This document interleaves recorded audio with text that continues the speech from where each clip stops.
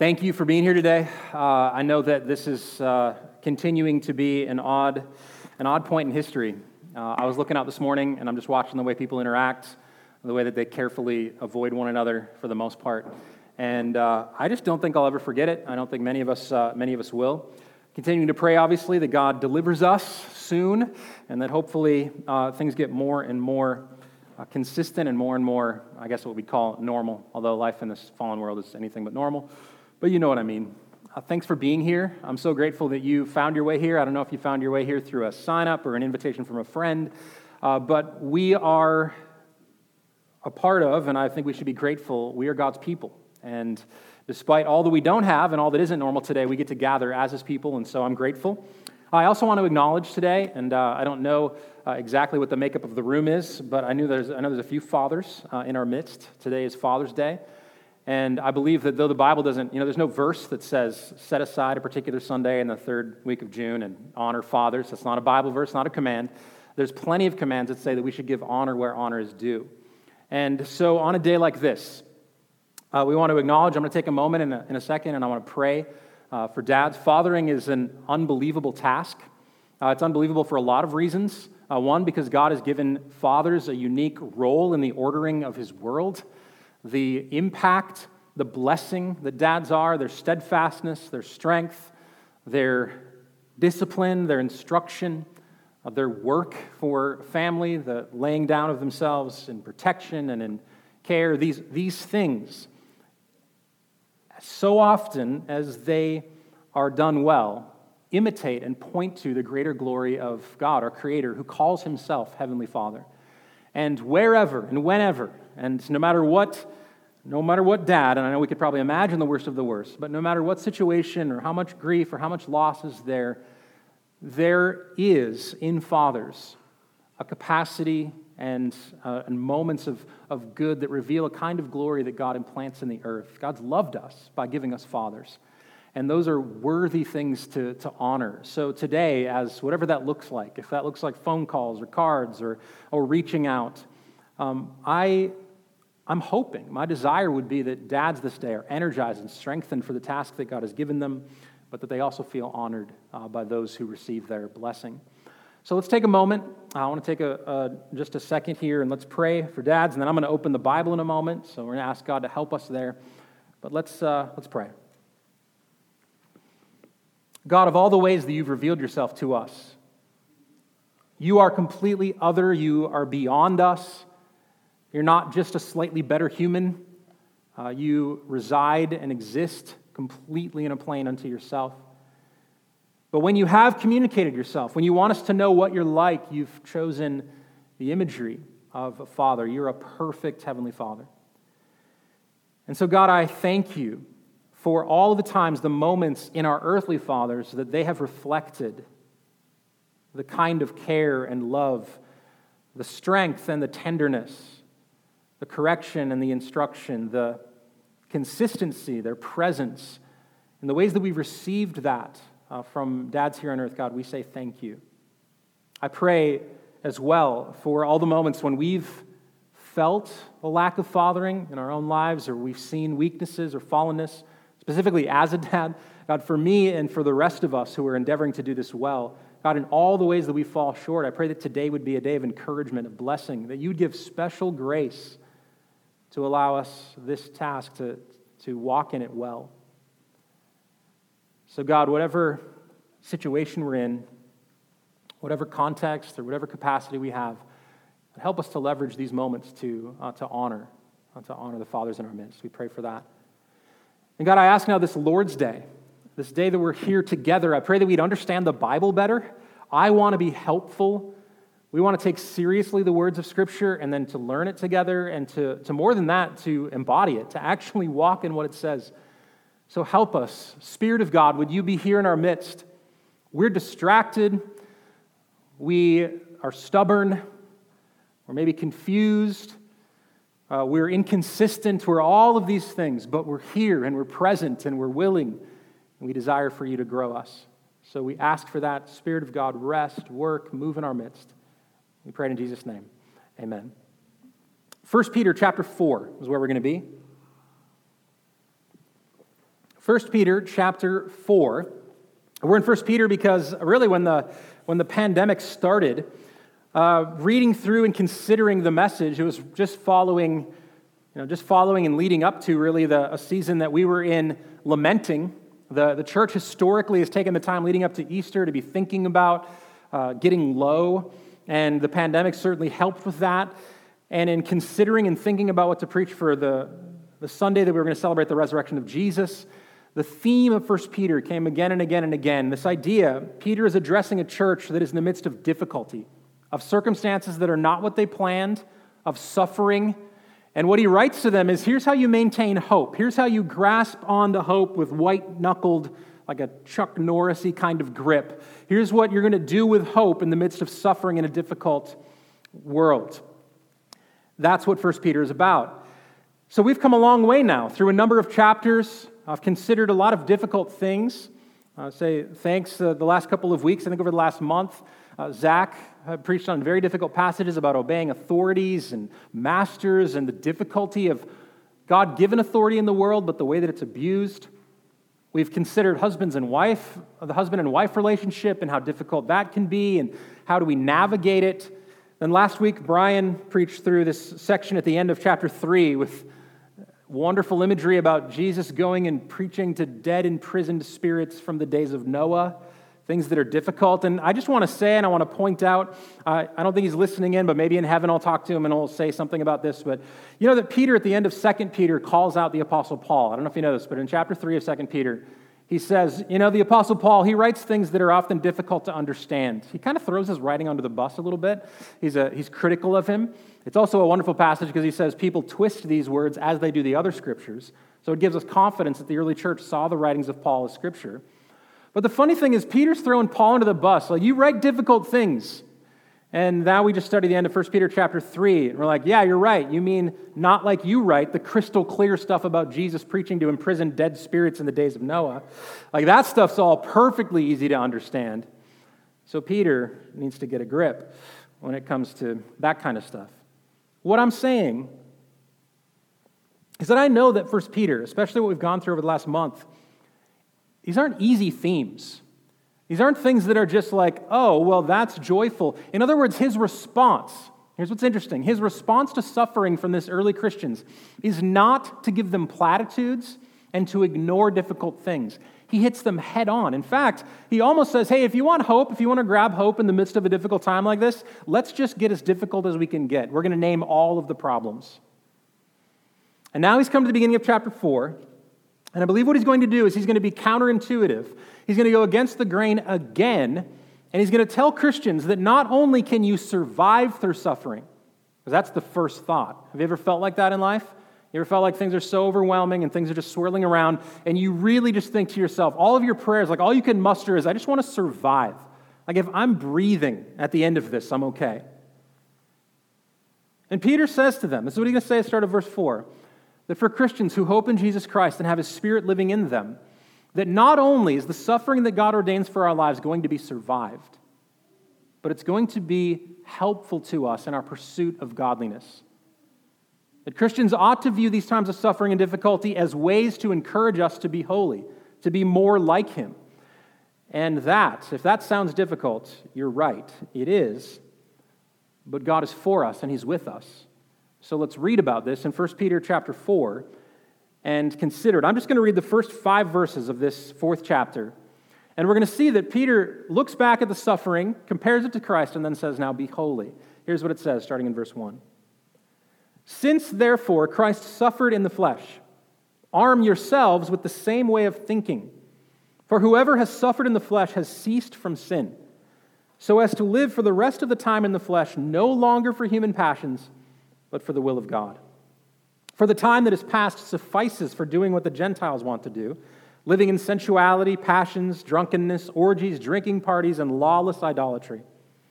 With respect to this, they are surprised when you do not join them in the same flood of debauchery, and they malign you. But they will give account to Him who is ready to judge the living and the dead. I'm going to say that this pattern, or this little passage, this section where Peter is encouraging, I'm going to use a few words that will help us to navigate how we get through this. And I'm going to say them like this. I think what Peter is saying is that in the midst of suffering, when we look to Jesus, this is what a Christian should do and should hope that the Spirit of God does in them. It's this little path. First, reckoned. There's some reckoning to do. It's a wonderful word. We need to recover it from only Southern farmers or people in the country. I never heard that word when I was a kid growing up, but it's a wonderful Bible word. So reckoned. Second, steadfast. And then third, strange. That Christians, the way we view ourselves, the way we hold on to hope, is to view ourselves and to realize that we are reckoned, steadfast, and strange. And I'm going to try to flesh those out a little bit and try to explain where I'm getting these things. The passage opens and he says, "Since therefore Christ suffered in the flesh." He's going to build the entire argument here. He's taking the suffering that those people are enduring, he's tying it to the suffering that Jesus went through, and he says, because we're one with Christ, now do this. And I use the word reckoned because he says, since therefore Christ suffered in the flesh, arm yourselves with the same way of thinking. And it's an interesting turn of phrase. Arm yourself, ready yourself. Imagine like putting on your armor and then getting weapons ready. In other words, you're going to go out into a world of suffering and difficulty. Here's what you need to prepare for. There's other places in the Bible, some of the phrases, the way we're supposed to get ready to live a holy life. This says, arm yourself, put on the weapons. There's other places where it says to gird up the loins of your mind.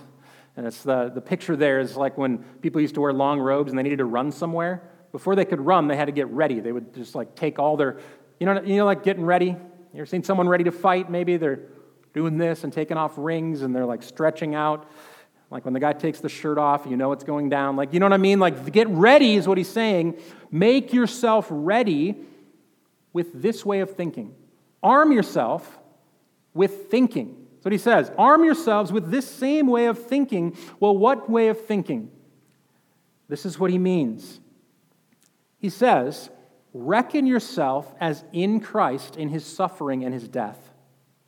To be a Christian means that we don't come to Jesus and say, identify with him for all of the promises only. All the good stuff that Jesus can give, I'm with him. I'm in Christ.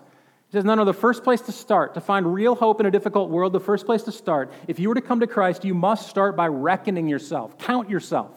That's what the word means, literally. Count yourself. Have this way of thinking. I died in Christ to sin. This idea, I think, points to the concept of what the Bible calls justification. That there is the real truth. That if you're a Christian, there is a sense in which you have been completely and utterly freed from sin. God sees you as righteous. Everything, past, present, future, paid for, stamped, gone, not guilty, declared. And the Bible's consistent in this. One of the ways that it has us deal with sin is to say to ourselves, I died to sin. The Apostle Paul in Romans chapter 6, that's how he handles sin in himself and in others. He says to them, don't you know you died to sin? How can you live in it anymore? If you were baptized in Christ, you were baptized into his death. So if you've died to sin, you can't live in it any longer. And Peter says to them now, here's the first way to live a more holy life. Remind yourself, reckon yourself, arm yourself with this way of thinking.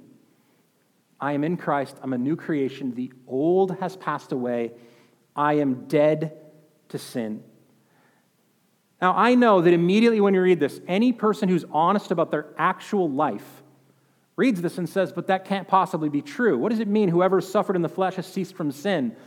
Many of you have suffered in the flesh, and I know you still sin. I'm not calling you out individually. You don't have to confess right here. But I think we all know that it's true, that it's possible to continue sinning.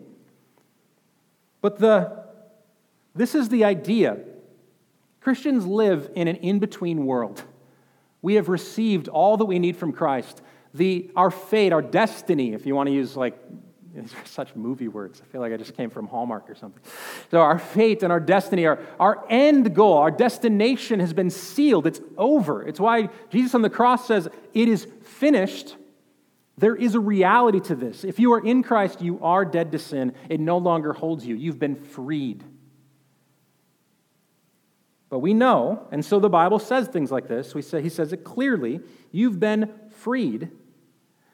And then there's going to be a second part. We'll get to it in a minute, and I acknowledge this. But we still live in a fallen world, and we still fight the flesh. In the same way that Jesus on the cross says, "It is finished," and yet the world still rages in many ways. So what does it mean it was finished? There's an in-between world that we're living in right now. But I think what he's trying to tell them is this.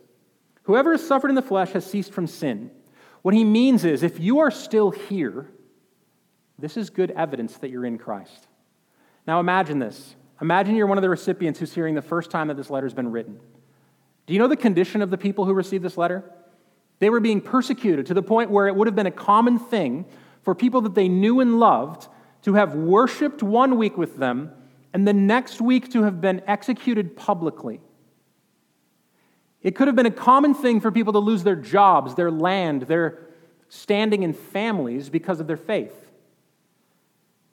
It was increasingly getting to the point where the entire nation, where Rome itself would blame their problems on Christians. They were in a horrible spot. Many of them were tempted, I'm sure, to say, "God, are you there? Have you abandoned us? I'm in Christ. I'm dead to sin. Everything is wonderful." They step out the front door. They're reviled and punched in the face. And I think this is what Peter is saying. If you're still reading, if you're still here, you must be in Christ because there's no other reason for your steadfastness, for your consistency. You can reckon yourself in Christ because if you've endured suffering and you're still here, it's a miracle. Do you remember the parable of Jesus with the sower and the seed, the sower and the seeds? Yeah, and the soils, sower, seed, soil. Remember, he throws them out and he says that there is a case where the seed takes root and the plant comes up, but over the course of time, the difficulties of this life, the suffering people endure, it begins to choke it out. This is plant choking. That's how that works. He chokes it out, and they go away. And so Peter says to them, as counterintuitively and as difficultly as possible, the Christians all rush him. They say, "Would you help us? Please write something, Apostle Peter. We're suffering. Has God abandoned us? What's going on?" And what Peter says to them is, "Oh my goodness, you guys are still here? If you've suffered in the flesh and you're still naming Jesus, rejoice. It must be real. Reckon yourselves. You're actually in him." And this kind of thing, I think, is a proper and a wonderful balance for Christians. The second part, this idea of being steadfast in holiness, I'm going to get there because I know that this life is difficult. But many of us, I think, would be encouraged rather than constantly thinking about how far we have yet to go.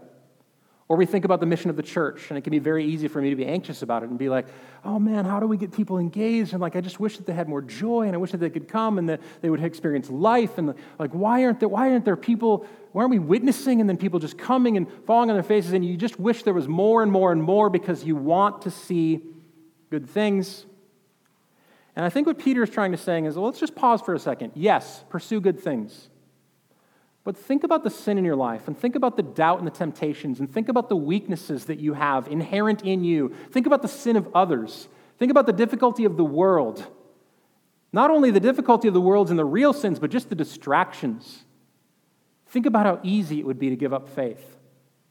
I mean, have you ever slept in and then had a mimosa at a Sunday brunch? I mean, just imagine, right? The world has a million different things to offer. And Peter says, hold on, before you complain and wonder why we're not better off, remember that to be reckoned in Christ, look back and say, "I cannot believe how far we've come. Nothing in me deserves to be where I am. Nothing in me would point to the fact that I'm still here. But if you've suffered in the flesh, it's bright evidence that the Spirit of God is active in you." Are you still listening? Peter says. Rejoice. God has you with a grip, and he'll never let you go. He's called you. He's chosen you. You are his, and you will never be taken from his hand. That's the kind of thinking we need. So before you stand up and go out into a suffering world and feel the temptations of your flesh and all the passions that wage war, he says, just remember this. Reckon yourselves. Arm yourselves. I can't believe we've come this far. So, first task. Peter actually says, through suffering, you can be encouraged. When a church is persecuted, when its people suffer, it is refined, and there is a deep and a bright life. So this concept of ceasing from sin I think is the idea. We reckon ourselves, we say this is true. I'm in Christ and I'm forgiven and I'm free. I'm dead to sin. He also includes the second thing, though, and this is a path to the way that we live in suffering. First, we reckon ourselves. That's an accounting term. That's a not guilty term. That's a legal declaration. This next one, I use the word steadfast. He says that we should be steadfast in holiness, and that's what it means to live day by day. You don't just get over pride. I was proud yesterday. I confess Jesus today. I'll never struggle with pride for the rest of my life. That's just not how this works. So he has a promise, and he says, here's what happens. God is at work in you, not only for the justification part, to reckon yourselves dead, but he says in verse 2, so as to live for the rest of the time in the flesh, no longer for human passions, but for the will of God. And he goes on to describe all of the ways, or some of the ways that human passions would play out. I'm going to get to those in a minute, because it's an amazing list. But he basically says this, for the rest of the time in your flesh, you are going to be working out the thing you know to be true in Christ. And this, I would say, is a good theological word, a Bible word, sanctification, which is a process. It means that tomorrow you're going to be working out in your flesh the idea that you're rejecting and putting to death your own passions. If you are to come to Christ and to be found in Him, you must also be found in Him in death. And this happens day by day by day by day for the rest of the time in your flesh. And maybe I'm the only one that reads it like that, but that's how I get the sense from Peter. We reckoned ourselves, we're in Christ, this is great, but then he says that we will live this way for the rest. Have you ever felt like that about your life, your spiritual life? For the rest of my days in the flesh. There is a sense in which our life, our inner life, our righteousness, the holiness with which we are called to walk is an ongoing war, a battle. And the battle that is waged, the thing that is required of us, is that we would put to death the human passions that beg for our worship and our allegiance. I like the phrase here, human passions. It's about as broad as you could get to fill up any kind of sin. I don't know about you, but sometimes I look around the world and the thing that I'm most astonished by is just how ingenious humans can be at sinning. You ever feel that? You ever think to yourself, maybe in your own heart or in your own mind, that you stop doing something because you think, well, I'm just going to stop that, and then somehow the bitterness just finds a different place to live? You ever been amazed at the depth of pettiness that people have? You ever think to yourself, I cannot believe how far and wide relational tension and conflict can spread? There's a proverb in the middle of Proverbs that says that to an unrighteous person, evil is like sport, which is so interesting because you know how humans are like with sports, right? We make them up. I mean, sports, there's constantly new sports. We watched an Olympic thing this last week. Do you know that in the Olympics, are they supposed to be happening like right now? Or in a month or something? So I know some of you, that's a sad, for all of us, it's a sad thing, for all of humanity. It's going to be next year now. You know that there's new Olympic sports for next year? You ready for this? Gold medal, skateboarding. This is a sport, I guess, and snowboarding is already in the Winter Olympics. I'm trying to think of some of the other new sports that are going to come in. They got rid of, here's all I know. This is the long and short of it. They got rid of baseball and added skateboarding. That's all you need to know about the ingenuity of the human spirit. Sports change. We come up with new ways. Any way to compete that you can possibly compete, we come up with it. And the Bible says that human passions, that's why it says no longer for human passions, this is about as broad as he can get because it encompasses all that we might be tempted to. So many of us feel righteous and superior because we look at the sins of others and we say, I'm not tempted with that. So we let ourselves off the hook. And Peter just says in broad terms, oh no, all of us have human passions. And sanctification means, and I think Christians should say this clearly, suffering the world, suffering either the sin and the consequences of your own sin or suffering in the consequences of the sin of others against you. That's really what chapters 2 and 3 is about. What do you do when others sin against you? And Peter says that it's the sin of others that should make you long day by day to say, I want to kill sin in me. It should make you sick of it. Like you just hate it. You watch the suffering of others You feel the suffering in yourself. You watch what you inflict on others. And you say, God, please make me holy. That's what Peter says. This can happen for those who are in Christ. So, some paths, a way to grow in the midst of suffering. To not just survive with hope, but to actually come out and to say, I feel strength and I feel like I'm growing. One of the ways we do this, we reckon ourselves dead to sin. So in other words, we claim what is true, most true eternally about us. That no matter our circumstances or our weakness right now, we're in Christ forever. It's done. Secondly, we remain steadfast in holiness. We say, as long as I'm breathing, I'm going to put to death my human passions, the things that I desire, and I want to follow God. Now, here's where it's going to lead us. Here's where it's going to lead us, and this is an interesting thing. It's going to lead us to be strange. Did you know that? The call to follow Jesus makes you weird. Have you embraced this yet? You must be weird. That's what Peter says. Here's what's going to happen. Increasingly, as a world positions itself opposed to the things of God, if you're in Christ and you're trying to follow hard fast after Him, here's what's going to happen. You will feel weird.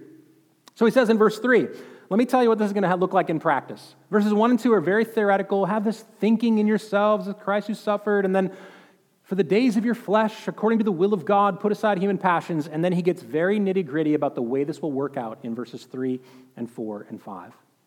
In verse 3, he says, the time that is past suffices for doing what Gentiles want to do. In other words, he just says, enough. You've done that enough.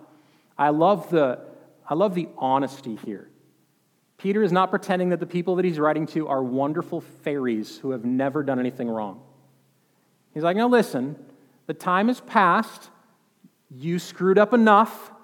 You gave enough of your life to sin. That's over. For doing what the Gentiles want to do, and remember this ties to human passions, left to our own devices, we must be careful to watch our desires. Our desires lead almost all of our activity in the world. He said the time is past for doing what the Gentiles want to do, and then he gives this unbelievable list. Living in sensuality and passions and drunkenness and orgies and drinking parties and lawless idolatry. And this is where the strangeness comes in. If you're committed to the first two things, I'm reckoning myself dead in Christ, I'm committed to walking with Him, being steadfast in holiness. He says, with respect to this, they are surprised when you do not join them in the same, what an imagery, same flood of debauchery. With respect to this, they are surprised. First, they're surprised. You're strange. You're weird. Imagine the moment when the people around you, because of something you revealed, thought you were the weirdest person in the world. Can you imagine moments like this? I'm going to start with an easy one. I'll start with like a simple one. I went to seminary. Okay, I went to a seminary. Like an actual Christians go there to study the Bible. They're seeped in this kind of stuff. And one time amongst the midst of my new friends, the people that I was meeting there, I confessed out loud that I had never watched the Lord of the Rings movies. I'd never seen them. The room was aghast. Like just, what in the world? And people looked at me sideways. They punched me. No, they didn't do that, but it felt that way internally. I mean, it had been a long time since middle school for me. But there I was in the midst of all this group of friends, and I say this out loud, and I really felt strange. They were surprised. I want you to know, not out of fear or like peer pressure or anything, but I did watch all three of them in the next couple months. It wasn't because of peer pressure. But I confessed this thing, and I knew right then what it felt like to be different. And here's what Peter's saying. Christians, it's going to be impossible, and this is the thing we're tempted to do all the time. We want to follow Jesus and have Him sincerely at the center of our lives, and we want to be at peace with all of the famous people in the world and all of the things that it offers. And what he says is, just get used to this. The more you follow the will of God and put aside the human passions of the flesh, and the more you actually have the Spirit of God in you giving you self-control to not just do what you want. What's the anthem of our world? You do you. You do you. And if you even for a second have someone tell you, I don't think you should do you, that might be wrong, rage. This is what Peter's saying. Here's the deal. If you put aside the passions of the flesh and say, no, I don't have as my anthem, I'm just going to do whatever I want, you're going to be weird in the world. There's going to be times, and so I said that's a simple one, Lord of the Rings sort of thing, but you could go through any list of areas of your life. There have been times when you seemed odd or out of step. Simply because, for the sake of being a Christian, because of your conscience, and I know these are conscience issues, a lot of times these are very individual and contextual, because of conscience issues, you said, I just can't. I just won't, or I will. Holiness is as much what we do as what we don't do. I think that's going to be important. We'll get to that next week, right? So holiness does not mean all the things that I avoid. If you went and lived in a cloud by yourself for the rest of your life, that's not God's will for you, okay? So we're going to get to that. For now, though, he does say you don't join them. This has a negative connotation. All the things you don't do. They're surprised when you don't join them. Here's a couple questions that I read through this and I think to myself. How often in my life am I aware of and am I willing to endure being odd for Christ's sake? Is there any situation that I could point to where the explanation, not nuanced away, not caveated, the explanation is simply because I'm a Christian, XYZ? I heard wonderful advice in families one time. And this guy basically just said this. He said, we committed in our family that we were going to not explain away, not apologize, not caveat things, but as much as possible, when necessary, if our children asked us why X, Y, Z, that our explanation, it would be sufficient in of itself. We talk about it and flesh it out, but the basic explanation would be something like this. We don't do that because we're Christians. Just because we're Christians. Or on the flip side, we do that because we're Christians. In other words, to teach and disciple people to get used to the idea that following Jesus has claims on our life. It means that we can't spend all of our time as individuals or as a church corporately going to the world and basically saying something like this, I promise we are basically 99.9% normal, exactly like you. Just come on and hang out with us. We're just like you. This doesn't win the world. We win the world with weirdness. God-centered, human passion setting aside weirdness. That's how you win the world. That's what Peter is saying. Be strange and rejoice in it.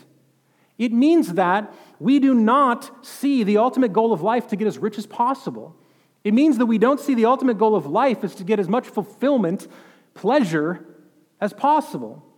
It means that with our stuff, we are generous when it doesn't benefit us. It means with our time, we give up Sunday mornings and gather with God's people.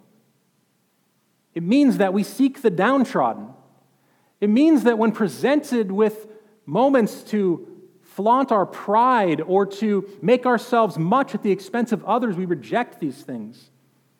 It means that when we're invited into any number of this flood of debauchery, it means when the flood of debauchery comes, we let it pass right on by. This is what it means to be strange, to be in Christ. And might I say that increasingly, the hope for the world, if the world is dead set on being opposed to the will of God, the hope for the world is a church that is more distinct, not a church that is more cuddled up with the way that the world functions. Now, there are times, and I'll say this, we shouldn't seek out being weird. Now, some of you are weird by accident, and some of you are weird on purpose. There's a huge difference, okay? Just like when the Bible says speak the truth in love, it doesn't mean go out of your way to go being a jerk. It simply means don't be a coward and speak when necessary. It means the same thing here. We don't go out of our way to do everything different so that we point out and make people feel bad and guilty about what they do. It does mean this, that when the Spirit of God checks your heart and you realize that there is some pursuit, some activity, some way of thinking that is not pleasing to God, if sanctification cries out from your soul and says, I want to love what God loves and I want to hate what He hates, then when that happens, you are joyfully weird. And it's not even pleasant. You know how in our culture today, like being a nerd and geeky is considered kind of cool? You know, it's like the most cool person in the world. They have more style and charisma and confidence than ever, and they put on some weird glasses, and they're like, aren't I a geek? Like, no, you're not a geek. You're just pretending. Like, This isn't a pretending to be weird. And when it says at the beginning, they were surprised. Like, I used a very simple thing where I said, I didn't watch Lord of the Rings, and ha, ha, ha, everybody got mad at me. But it doesn't end that way. I know that for many people, to be strange for Jesus includes a far greater cost. It means you can't do business the way that other people do business. It means that you feel left out of social gatherings and engagements. It means a consistent and persistent difficulty in resisting sin. At one point, Scripture says, you've not yet resisted sin to the point of shedding blood. That's costly pursuit of holiness. And Peter mentions it. He says, at first they were just surprised that they didn't join them, but then they malign you. It's one thing to be weird in a kind of quaint way. Like, we have an interesting Pinterest channel as a church. Are they channels? I don't know what they are. That's one thing. It's a different thing to consistently be strange for Christ, like the church in this passage was. In Peter, they were being killed and reviled and set aside for their faith. And what the encouragement here to us is that a living faith, a pursuit of Jesus in all of our fullness, means that at times we will say yes simply because of Jesus, and at times we will say no simply because of Jesus. And we can trust that eventually everything will be judged well because God, the judge of the whole world, will be the one to whom we give an account. He's ready to judge the living and the dead. That's how he ends this particular passage. Now, I'm not going to meddle. And I know that in a moment here I'm going to tread dangerously close. I'm like on a one of those wires, like a live wire thing, a tightrope. That's a good word for it. They should call it that. Yeah, so a tightrope, right? I know I'm going to be tightrope walking here, and that there's some people who would feel uncomfortable and say like, well, but you mean like we just avoid a bunch of stuff? Isn't that kind of legalistic? And I just want to say as a baseline standard, read the Bible again. Like saying to Christians, to one another, be holy, be like Jesus, is never legalism. It never is, okay? So that's just a standard at the baseline of it. Secondarily, though, I would want to say something like this. I don't know what category it is for you. Peter's very broad, human passions. But maybe it would be helpful at least one time or another to say to yourself, in the roles that I have, in the areas that I consume things in life, in what I'm tempted toward, is there a filter at all? How often or how willing are you to say, yeah, I'm going to disengage because of X, Y, Z. And I'll bring up a few categories of things that I think are worth thinking through. I'm not going to name names or say whatever, but I mean media consumption in America. Are Christians different with media consumption in America simply because we long to be holy and to be found in Christ? In other words, let's just say, I don't think it is, it's not the point, but if Lord of the Rings, right, had somehow pricked my conscience and made me feel like this is going to make me fall away from my faith or something, am I willing to say, I have a filter for that. I don't care if everyone laughs at me for the rest of time. I'm just not going to engage. I used to tell students in student ministry in my early 20s when I was hanging out with middle school and high school kids.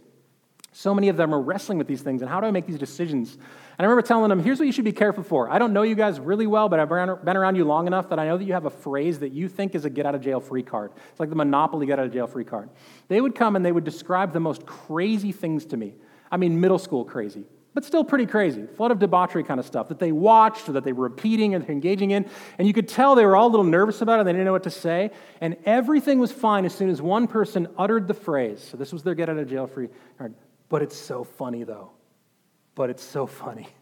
But it's so funny. And I remember at one point I was just talking to them, just like, what do you think that means? Tell me, what does "but it's so funny" mean? Does that mean that all of your difficulty or your embarrassment or your shame for that goes away and it's okay? Do you think that God just kind of says, I have standards, unless it's funny? And the question becomes, maybe in that area of life. It could be business. It could be media.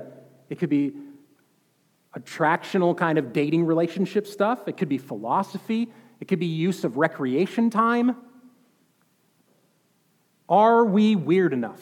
That's the question. So Peter wants to know. There's a phrase, Austin, Texas used to have a little refrain, keep Austin weird. They're getting massive now and growing a ton. I don't know how it's going to work for them.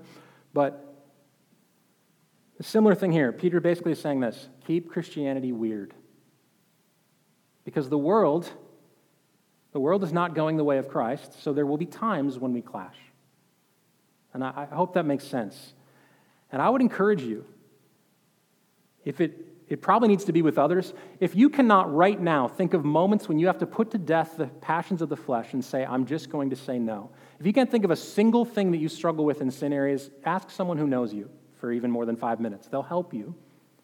So either by yourself, if God gives you the spiritual awareness, or with someone else, I would take stock. What are the ways and what are the things? And how am I making sure that I'm not just following along in the flood? That's the question. This is not an easy thing to do. It's a conscience thing. I would encourage you not to judge one another openly over these kinds of things. I mean, if you need to, you can ask. The Bible also has things to say when people do get pulled along in the flood.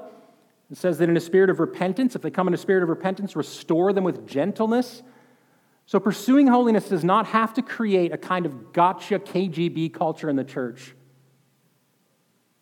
God desires for us to be holy, and we should encourage one another that way.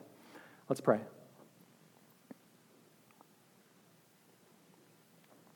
Father, I ask that you would move by your Spirit. Spirit of God, would you take, if there's anything helpful that I said, anything generic, anything general, and if there are particular applications, I pray, God, that you would give us confidence, courage, strength to put away sin. I pray that individually for me. I pray that for our church collectively. We want to be like Jesus. We want to love what God loves and hate what he hates. And I pray, God, you'd give us strength, specifically in the moment when it's going to put us at odds a little bit, or we'll be seen as different or reviled for these things. God, give us grace in those moments especially. We thank you for this day. We thank you for time together as your people. We ask all this in Jesus' name. Amen.